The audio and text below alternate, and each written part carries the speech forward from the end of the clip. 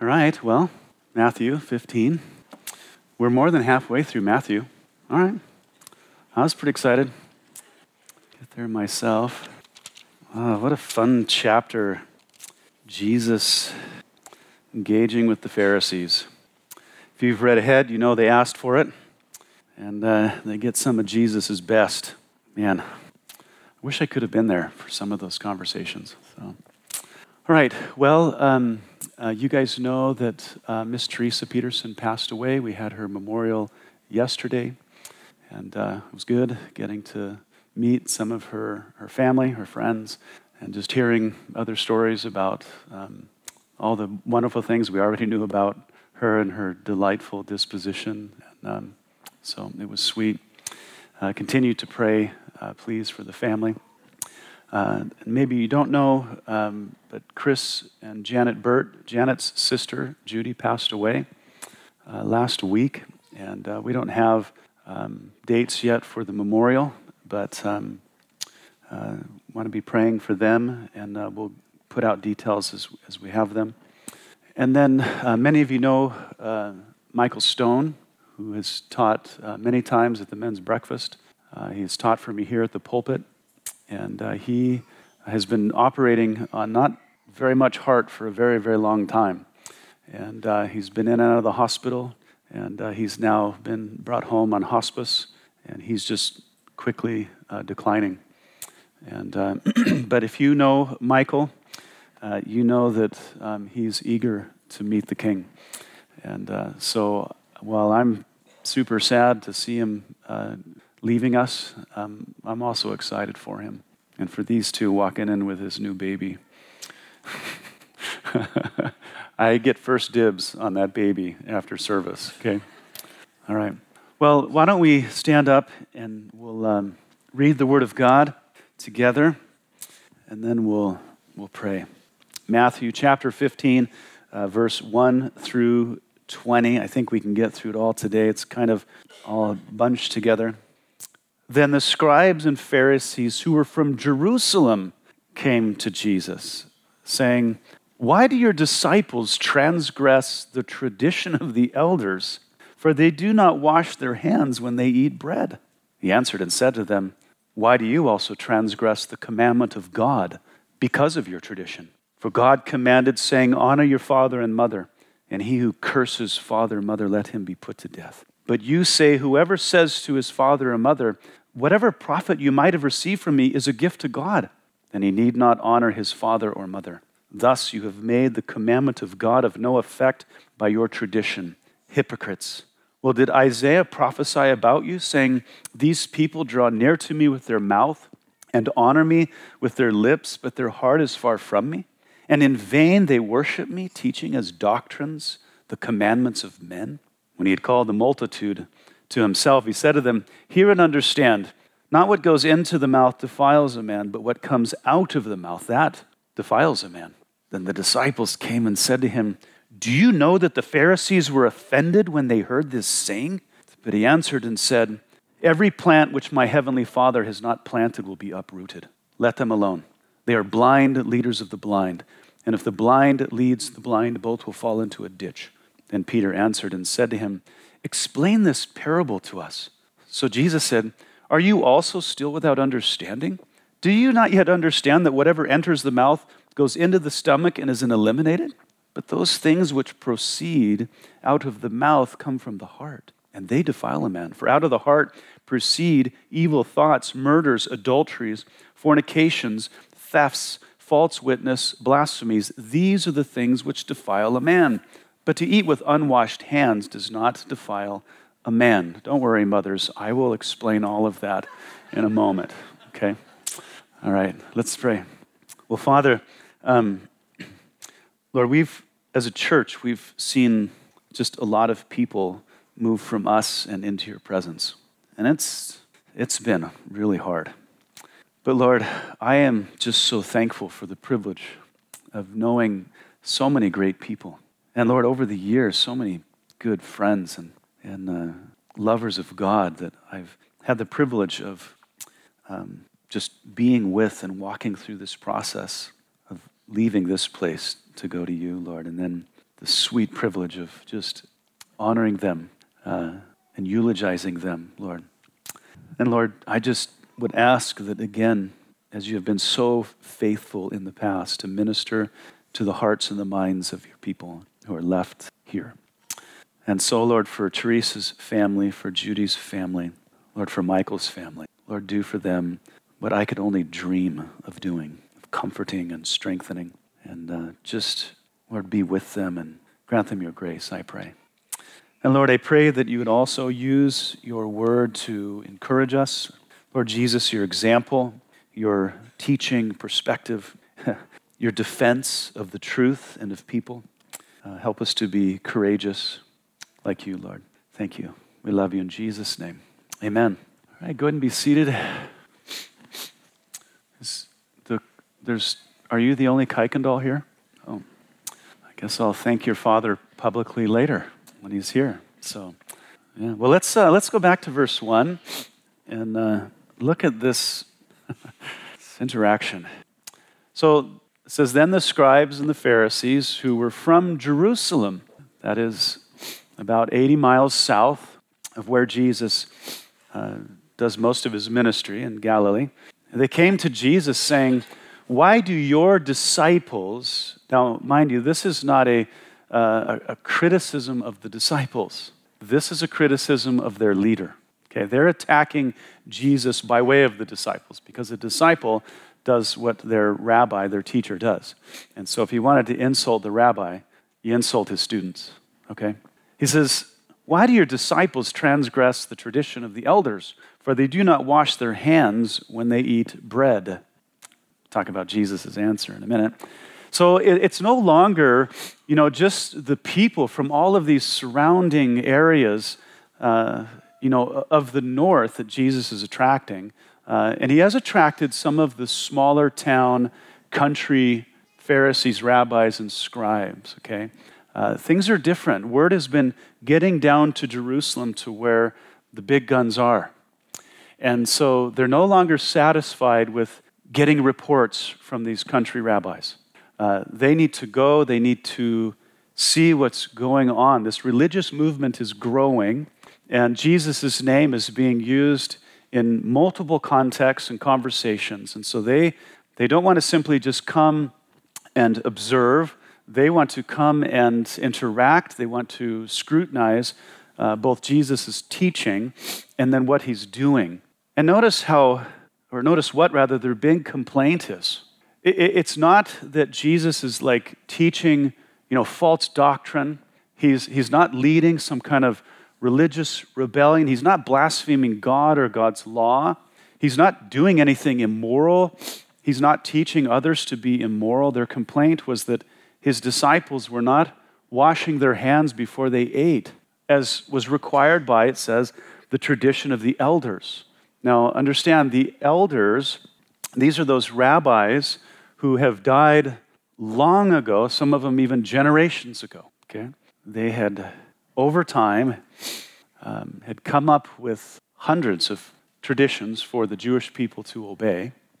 And then by the time that it had come to where they're at in their history, these traditions were sacred, And it wasn't just hand washing that tradition required, it was just a host of nonsense. The Gospel of Mark, and one of the benefits of it is that it was written to a non-Jewish audience. When the Matthew was written to a Jewish audience, so when the word tradition is thrown out there, all of the Jewish readers go, oh yeah, I know what you're talking about.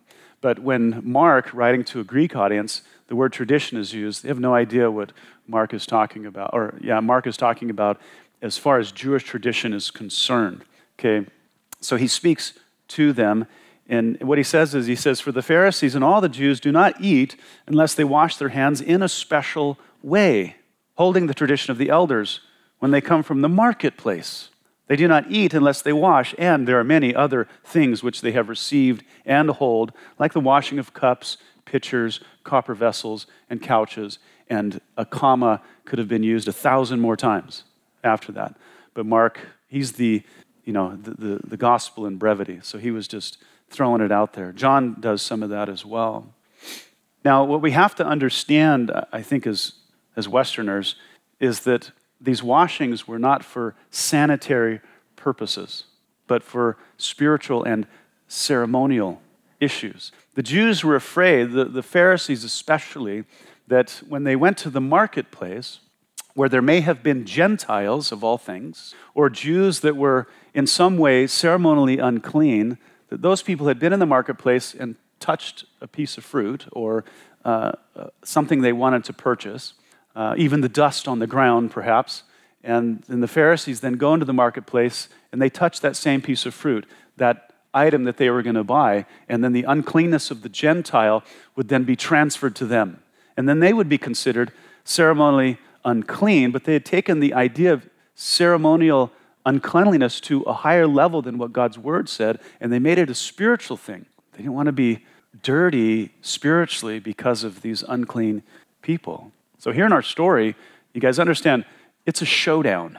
It's a showdown, not between what God's word says versus what the disciples were failing to do, but between what tradition said and what tradition said the disciples were failing to do. You know, this is a serious problem, even if the Pharisees weren't guilty of what Jesus is about to accuse them of. And I can say this with confidence because Jesus and the disciples were already ignoring tradition because it had zero authority. Now, I'm going to talk about tradition, not just about the Jews. They're really easy to pick on. I'm going to pick on us as well, okay?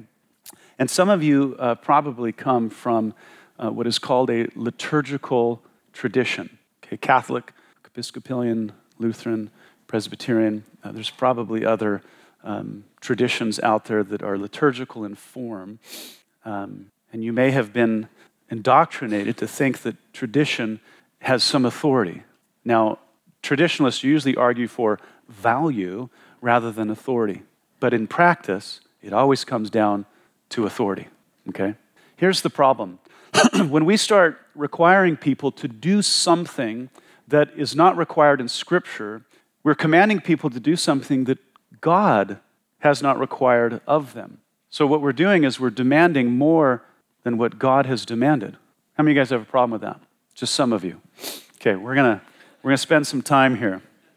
And then when people do not comply, the traditionalist finds fault and then considers them to be less spiritual or sinful, just as the Pharisees were doing here in our story.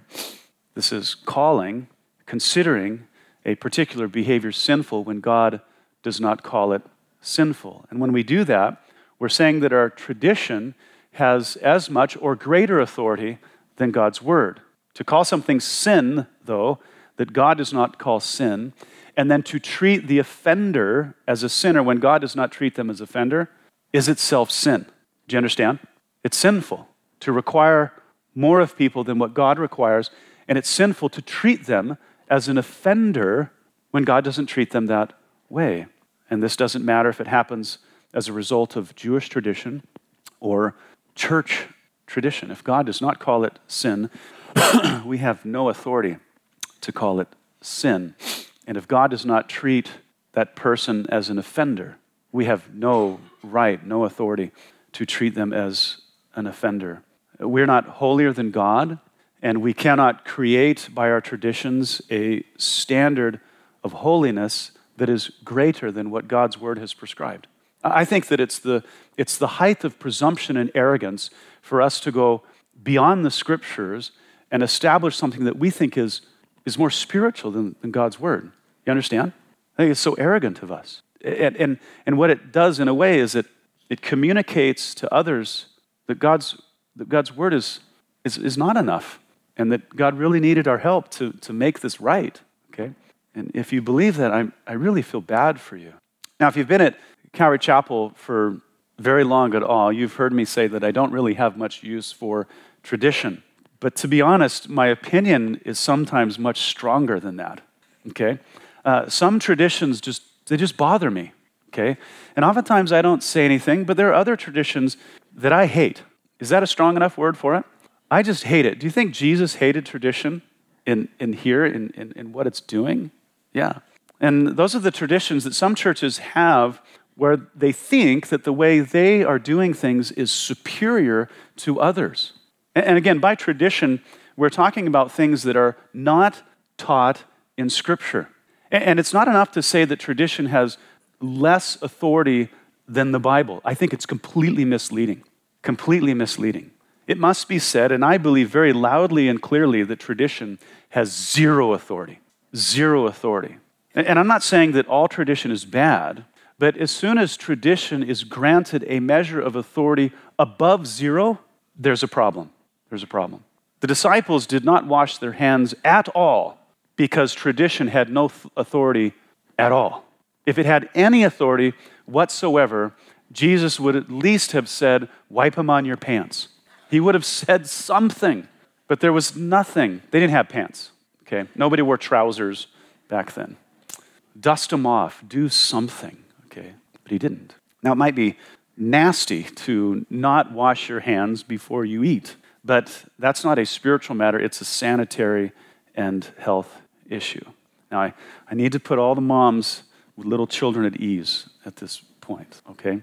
You can still require your children to honor you by obeying your house rule for them to wash their hands before they eat. Amen? Okay, because kids are nasty, okay? And they don't need to bring that in the house. They don't need to bring it to the table, and they probably shouldn't put it in their mouth, okay? And if they do not wash their hands, their sin will not be unwashed hands. It's their failure to obey and honor their mother. That's the sin. Now listen, just as it would be sinful for your child to keep reading their Bible after you told them to do their chores, the sin wouldn't be reading their Bible. Their sin would be what? Not obeying their mother. That's right. Just to clarify, children, obey your parents in all things. Now, I know most of the children here are homeschooled, so they know what all means. Okay, all things, for this is well-pleasing to the Lord, Colossians 3:20. So obeying your parents is obeying the Lord, of course, unless they tell you to do something immoral or in violation of God's word. Back to our text. So the Pharisees have brought an accusation against Jesus, really, for violating a tradition of dead rabbis. And as we can expect, Jesus has a response. It's not a political one, and it's certainly not a politically correct one, okay?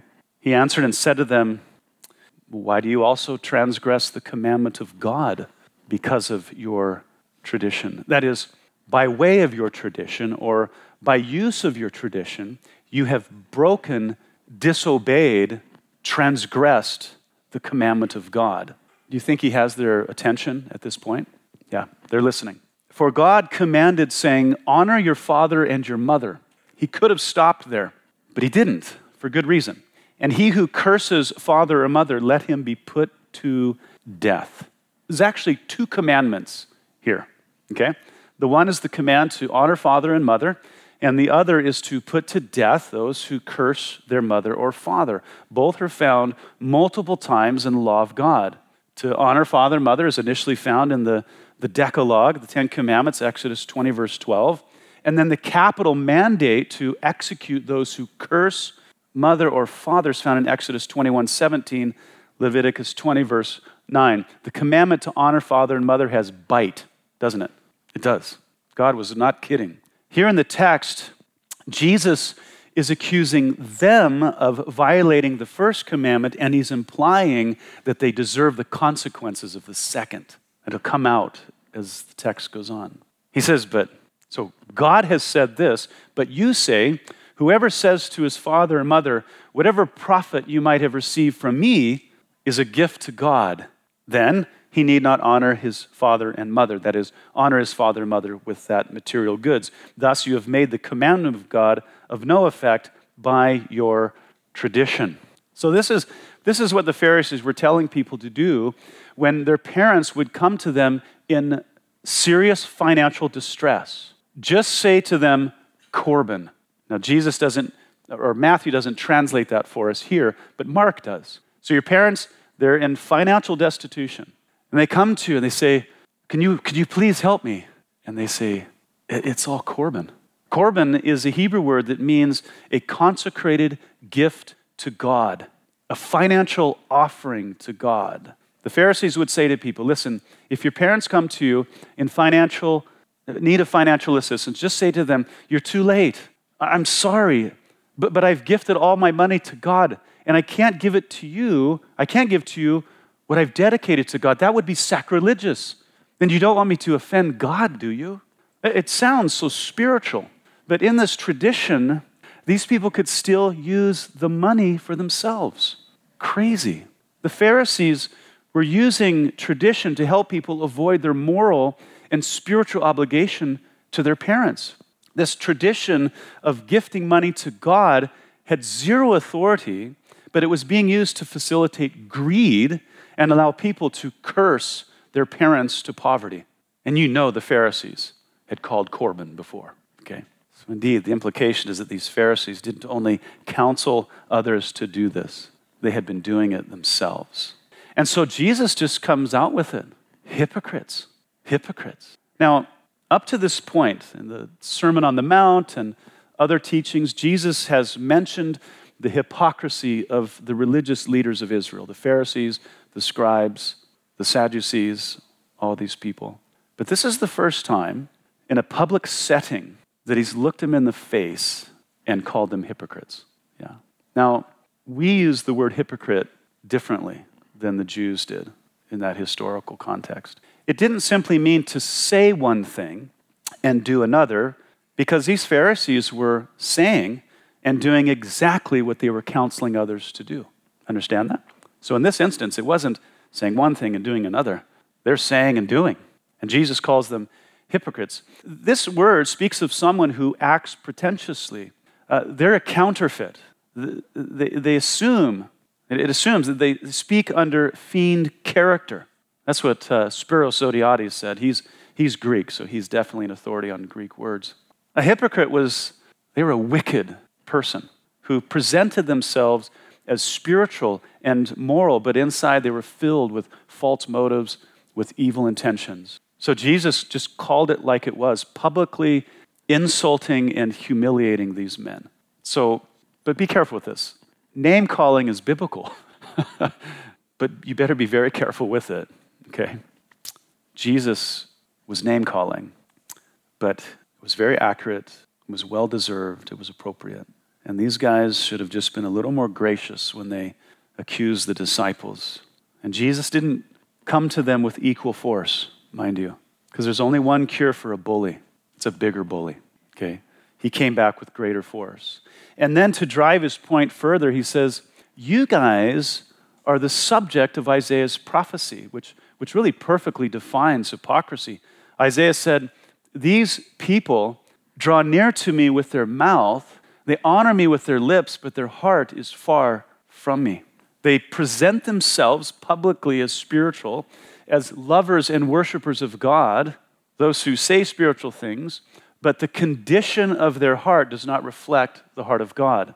They're posers. They're frauds. They appear outwardly to be close to God, but God says of them, they're not anywhere near me. Nobody in the church has ever been guilty of this. You know, every time I read this, I cannot evade a particular thought about the modern worship movement because of something in my past.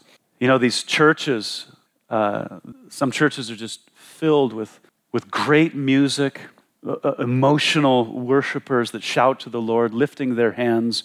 There's this great external display of piety and devotion, but then they spend their week in bed with their girlfriend. It drives me insane. A friend of mine attended the Gorge here in Washington, where annually they have this big thing with Christian bands, and it's this worship festival. And they were visiting one of the convenience stores that was extremely close to where the festival was, and they were talking to the manager. And in passing, the manager had mentioned that he sells as many condoms at this festival as he does any of the other secular ones. So we have this huge festival that is there to present itself as very spiritual. And thousands of Christians go there and raising their hands and putting on this big display. And I think that the prophecy of Isaiah is is there. And God is saying, I see all of this, but I don't see it inside of you. Now, I'm sure that there are many genuine and sincere godly worshipers there, but I don't think this movement should be interpreted as we often do. It's not as spiritual as we think. I think my personal opinion is that the majority of it is carnal. I don't really think it has the substance that we think that it does. It's all hype and hysteria.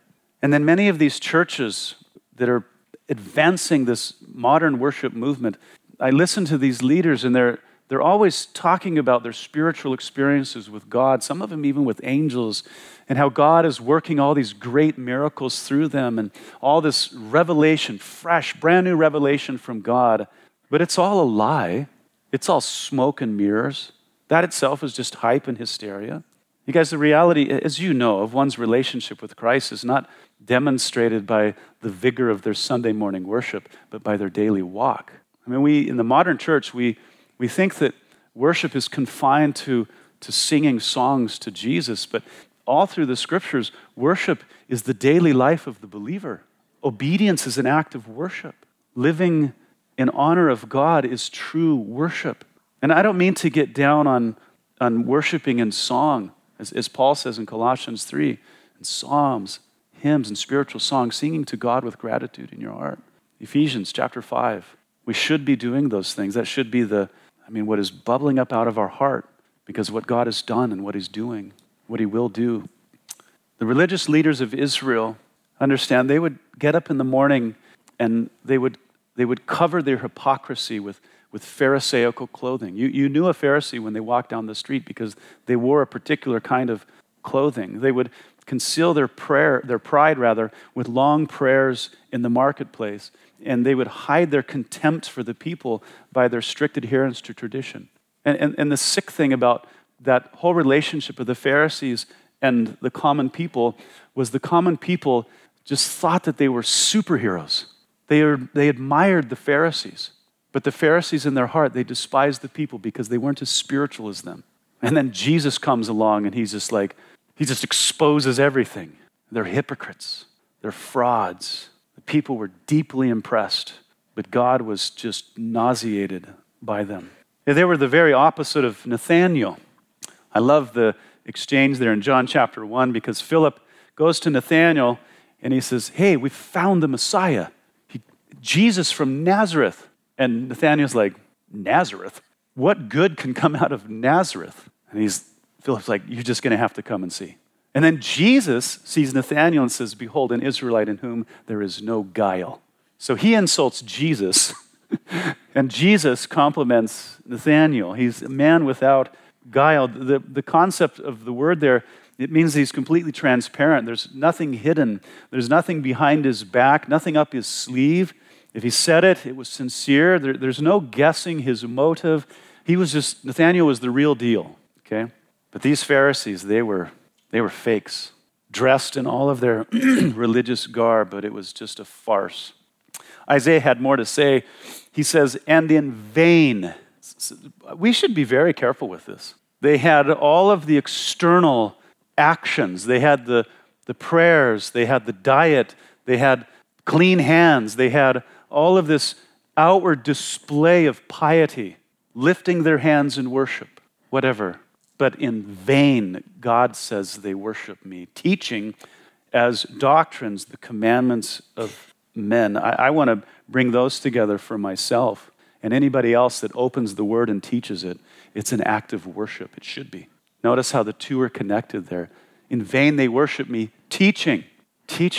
Their hearts were far from God as they worshiped him. All that they did was for nothing.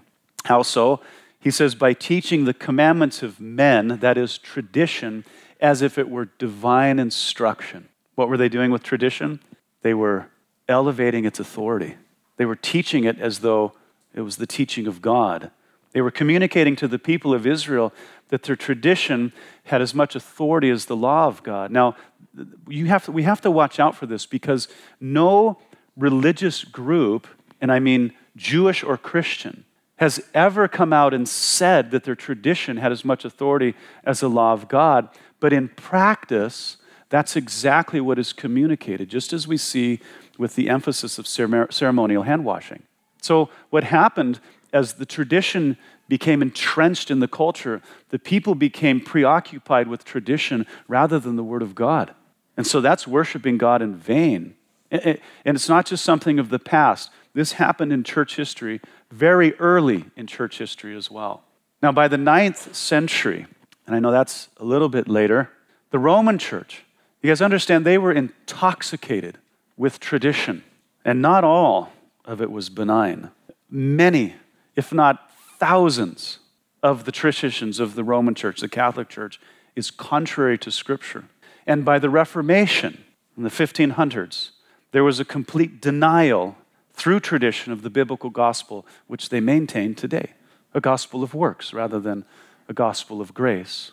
And today, the Roman church will say that tradition does not have as much authority as the Bible, but in practice, they contradict themselves. Many of their traditions are adhered to in spite of the Scriptures. And then, within the various Protestant traditions after the Reformation, as if there wasn't enough important things to defend, like the truth of the gospel, they argued over whose liturgical tradition was the most correct. Most correct according to what? According to what? There are no liturgies in the New Testament, not to draw from or argue over. There's no divine standard to debate the interpretation of when it comes to liturgies. You have to have a liturgy there to argue over what it all means. Amen? Now, I know that you guys have read the New Testament a few times. There's just no liturgy there. It doesn't exist. If Jesus wanted his church to be liturgical in tradition and practice, he would have provided one in the Bible. And what is so interesting to me is that one of the 5 declarations of the Reformation was sola scriptura. It means only the Bible, only Scripture. Well, if it's only Scripture, why do you have a liturgy? That's not out of the Scriptures. And if it's only Scripture, shouldn't it be only Scripture? Don't say it unless you mean it, you know? It's all human tradition passed down by the elders of one form of Protestantism or another. And it's little different than what the Pharisees were into. You know, the best thing to do with these kinds of traditions is to leave them alone and to keep to the Word of God. When tradition is given any authority above 0, it reduces the value of worship. And eventually, and as we've seen historically, cold, mechanical religion takes its place. Now, the first, second generation of tradition is usually quite robust. But the third, the fourth, the following generations, it's gone. It's gone. No tradition of man can be taught or practiced as divine instruction without poisoning one's relationship with God. As Isaiah said, the heart is separated from God, and then worship is empty. I think it's important also just to point out in all of this that this isn't typically the way Jesus responded to people. Of course, I mean name-calling and attacking character. But when it came to the misleading of the people and distracting them from the Word of God, he got pretty excited, didn't he? The Lamb of God became the lion and completely out of the cage. I love Jesus for that. The Pharisees will mess with the disciples later again, and they'll get the same treatment. So he's done talking to the Pharisees, and it says, when he called the multitude to himself, he said to them, "Hear and understand.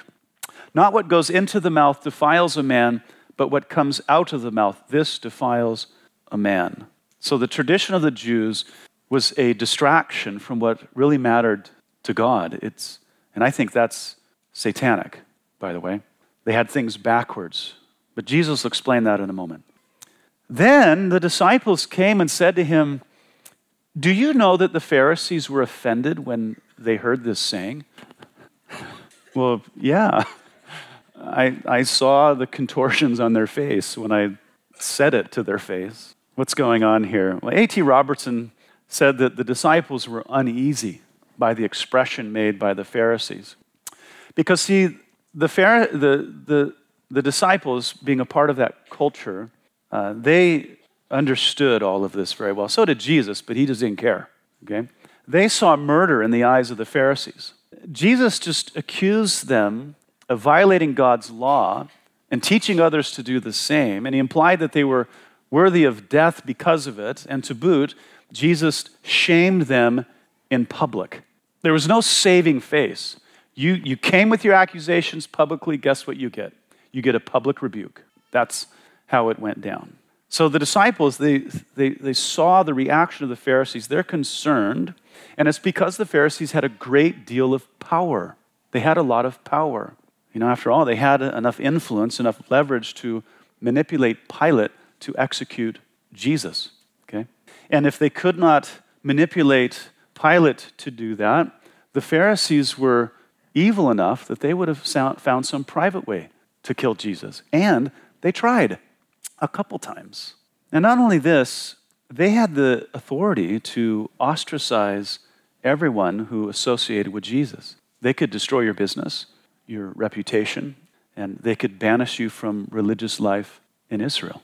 They could excommunicate you from society. So there was reason for concern, but Jesus here is teaching these guys how not to care about consequences. That doing what is right unto God should be done even if it hurts, even if there are social consequences, even if there are financial consequences. You guys understand? They're concerned in unbelief, but Jesus is confident in faith. Okay, he's going to do everything that pleases his Father, even if it will get him killed. But he answered and said, "Every plant which my heavenly Father has not planted will be uprooted. Let them alone. They are blind leaders of the blind, and if the blind leads the blind, both will fall into a ditch." So, in other words, he's saying because God did not plant them, that is, ordained them as spiritual leaders over his people, he did not recognize their legitimacy. They were all like weeds in a flower garden, who, when the gardener sees them, he does what? He yards them out of the ground, okay? And Jesus is anticipating his Father doing that with the Pharisees. So Jesus says to the disciples, let them alone. It's kind of like, don't sweat it. Don't worry about it. They were offended, okay? They were offended. And they're blind. They're blind guides leading the blind, and they will eventually destroy themselves, of course. But Jesus was there to give sight to as many as he could. Concerning ourselves with what the Father thinks, what pleases him. The fear of man will always lead to compromise. The scriptures say the fear of man is a snare, but to do what pleases God is always good. The fear of man enslaves you to man, and according to Christ, we're not to be slaves of man. We're to be slaves of righteousness. Then Peter answered and said to him, explain this parable to us. Now, what Peter calls a parable is what Jesus said in verse 11. Okay? It's not what goes into the mouth that defiles a man, but what comes out of the mouth, that is what defiles. So Jesus responds, he says, do you not yet understand that whatever enters the mouth goes into the stomach and is eliminated? How many of you guys have changed a diaper? I found some disturbing things in my children's diapers. If you haven't changed a diaper, I'm sure you've eaten something that was too spicy. You've been fully educated on all of this. So tradition had so, clouded their judgment. The people of Israel, even the disciples, that they struggled differentiating between spiritual and moral issues versus what was not. And if you were ever a part of a cult, and trust me, there's a number of people in our church that were formerly part of cults, and hearing their testimony, they say being raised in that, being indoctrinated in that, I just couldn't see behind it. Nothing else made sense. Only what I was trained in, only the things that I was raised in made sense. So when the truth of things were being presented to me, at first it was just confusing and nonsense. And it took time. It took the Holy Spirit to begin to open my eyes, to help me to see and to understand those kinds of things. We should be patient with those people. But Jesus just says, look, this is just as simple as what goes in must come out. That's all there is to it. He says, but those things which proceed out of the mouth come from the heart, and they defile a man, for out of the heart proceeds evil thoughts, murders, adulteries, fornications, thefts, false witness, blasphemies. Spiritual, moral matters are a matter of the heart. Okay? So don't lose sight of what Jesus is saying here. I think people get distracted by the first part of the sentence, the things which proceed out of the mouth. The mouth, mind you, is just a instrument, a tool of the heart. Understand? It's just a tool. So don't lose sight of what Jesus is saying there. What defiles is what is manifested in the heart itself. So apparently, according to Jesus, there's a problem with the heart. Now, he doesn't mean the physical heart that's pounding in your chest, of course. He's referring to that fallen, broken, and defiled nature of man. As Jeremiah says, the heart is deceitful above all things and desperately wicked. Who can know it? Now, this didn't just happen to us as we were raised in an immoral culture. This is something we were born with. We were born broken. Amen? We were born busted at conception. The mouth is just an instrument. Again, those things which proceed out of the mouth come from the heart. They defile a man. But other things come out of the heart as well. Evil thoughts. So you don't have to just say it. You can think it. Murders, adulteries, fornications, thefts, false witness, blasphemies. Somebody asked me about fornication last week. And, does the Bible condemn sex before marriage? And I think that what many people are looking for is that phrase, that it's wrong to have sex before marriage.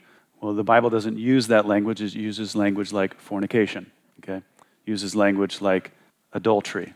So yes, any sex outside of the context of the covenant of marriage is condemned by God because sex itself is sacred to God, just as life is sacred to God. But it all begins in the heart, the corruption that is within us. He says, these are the things which defile a man, but to eat with unwashed hands does not defile a man. So the point of all of this is that tradition had made the Pharisees self-righteous and then critical of others.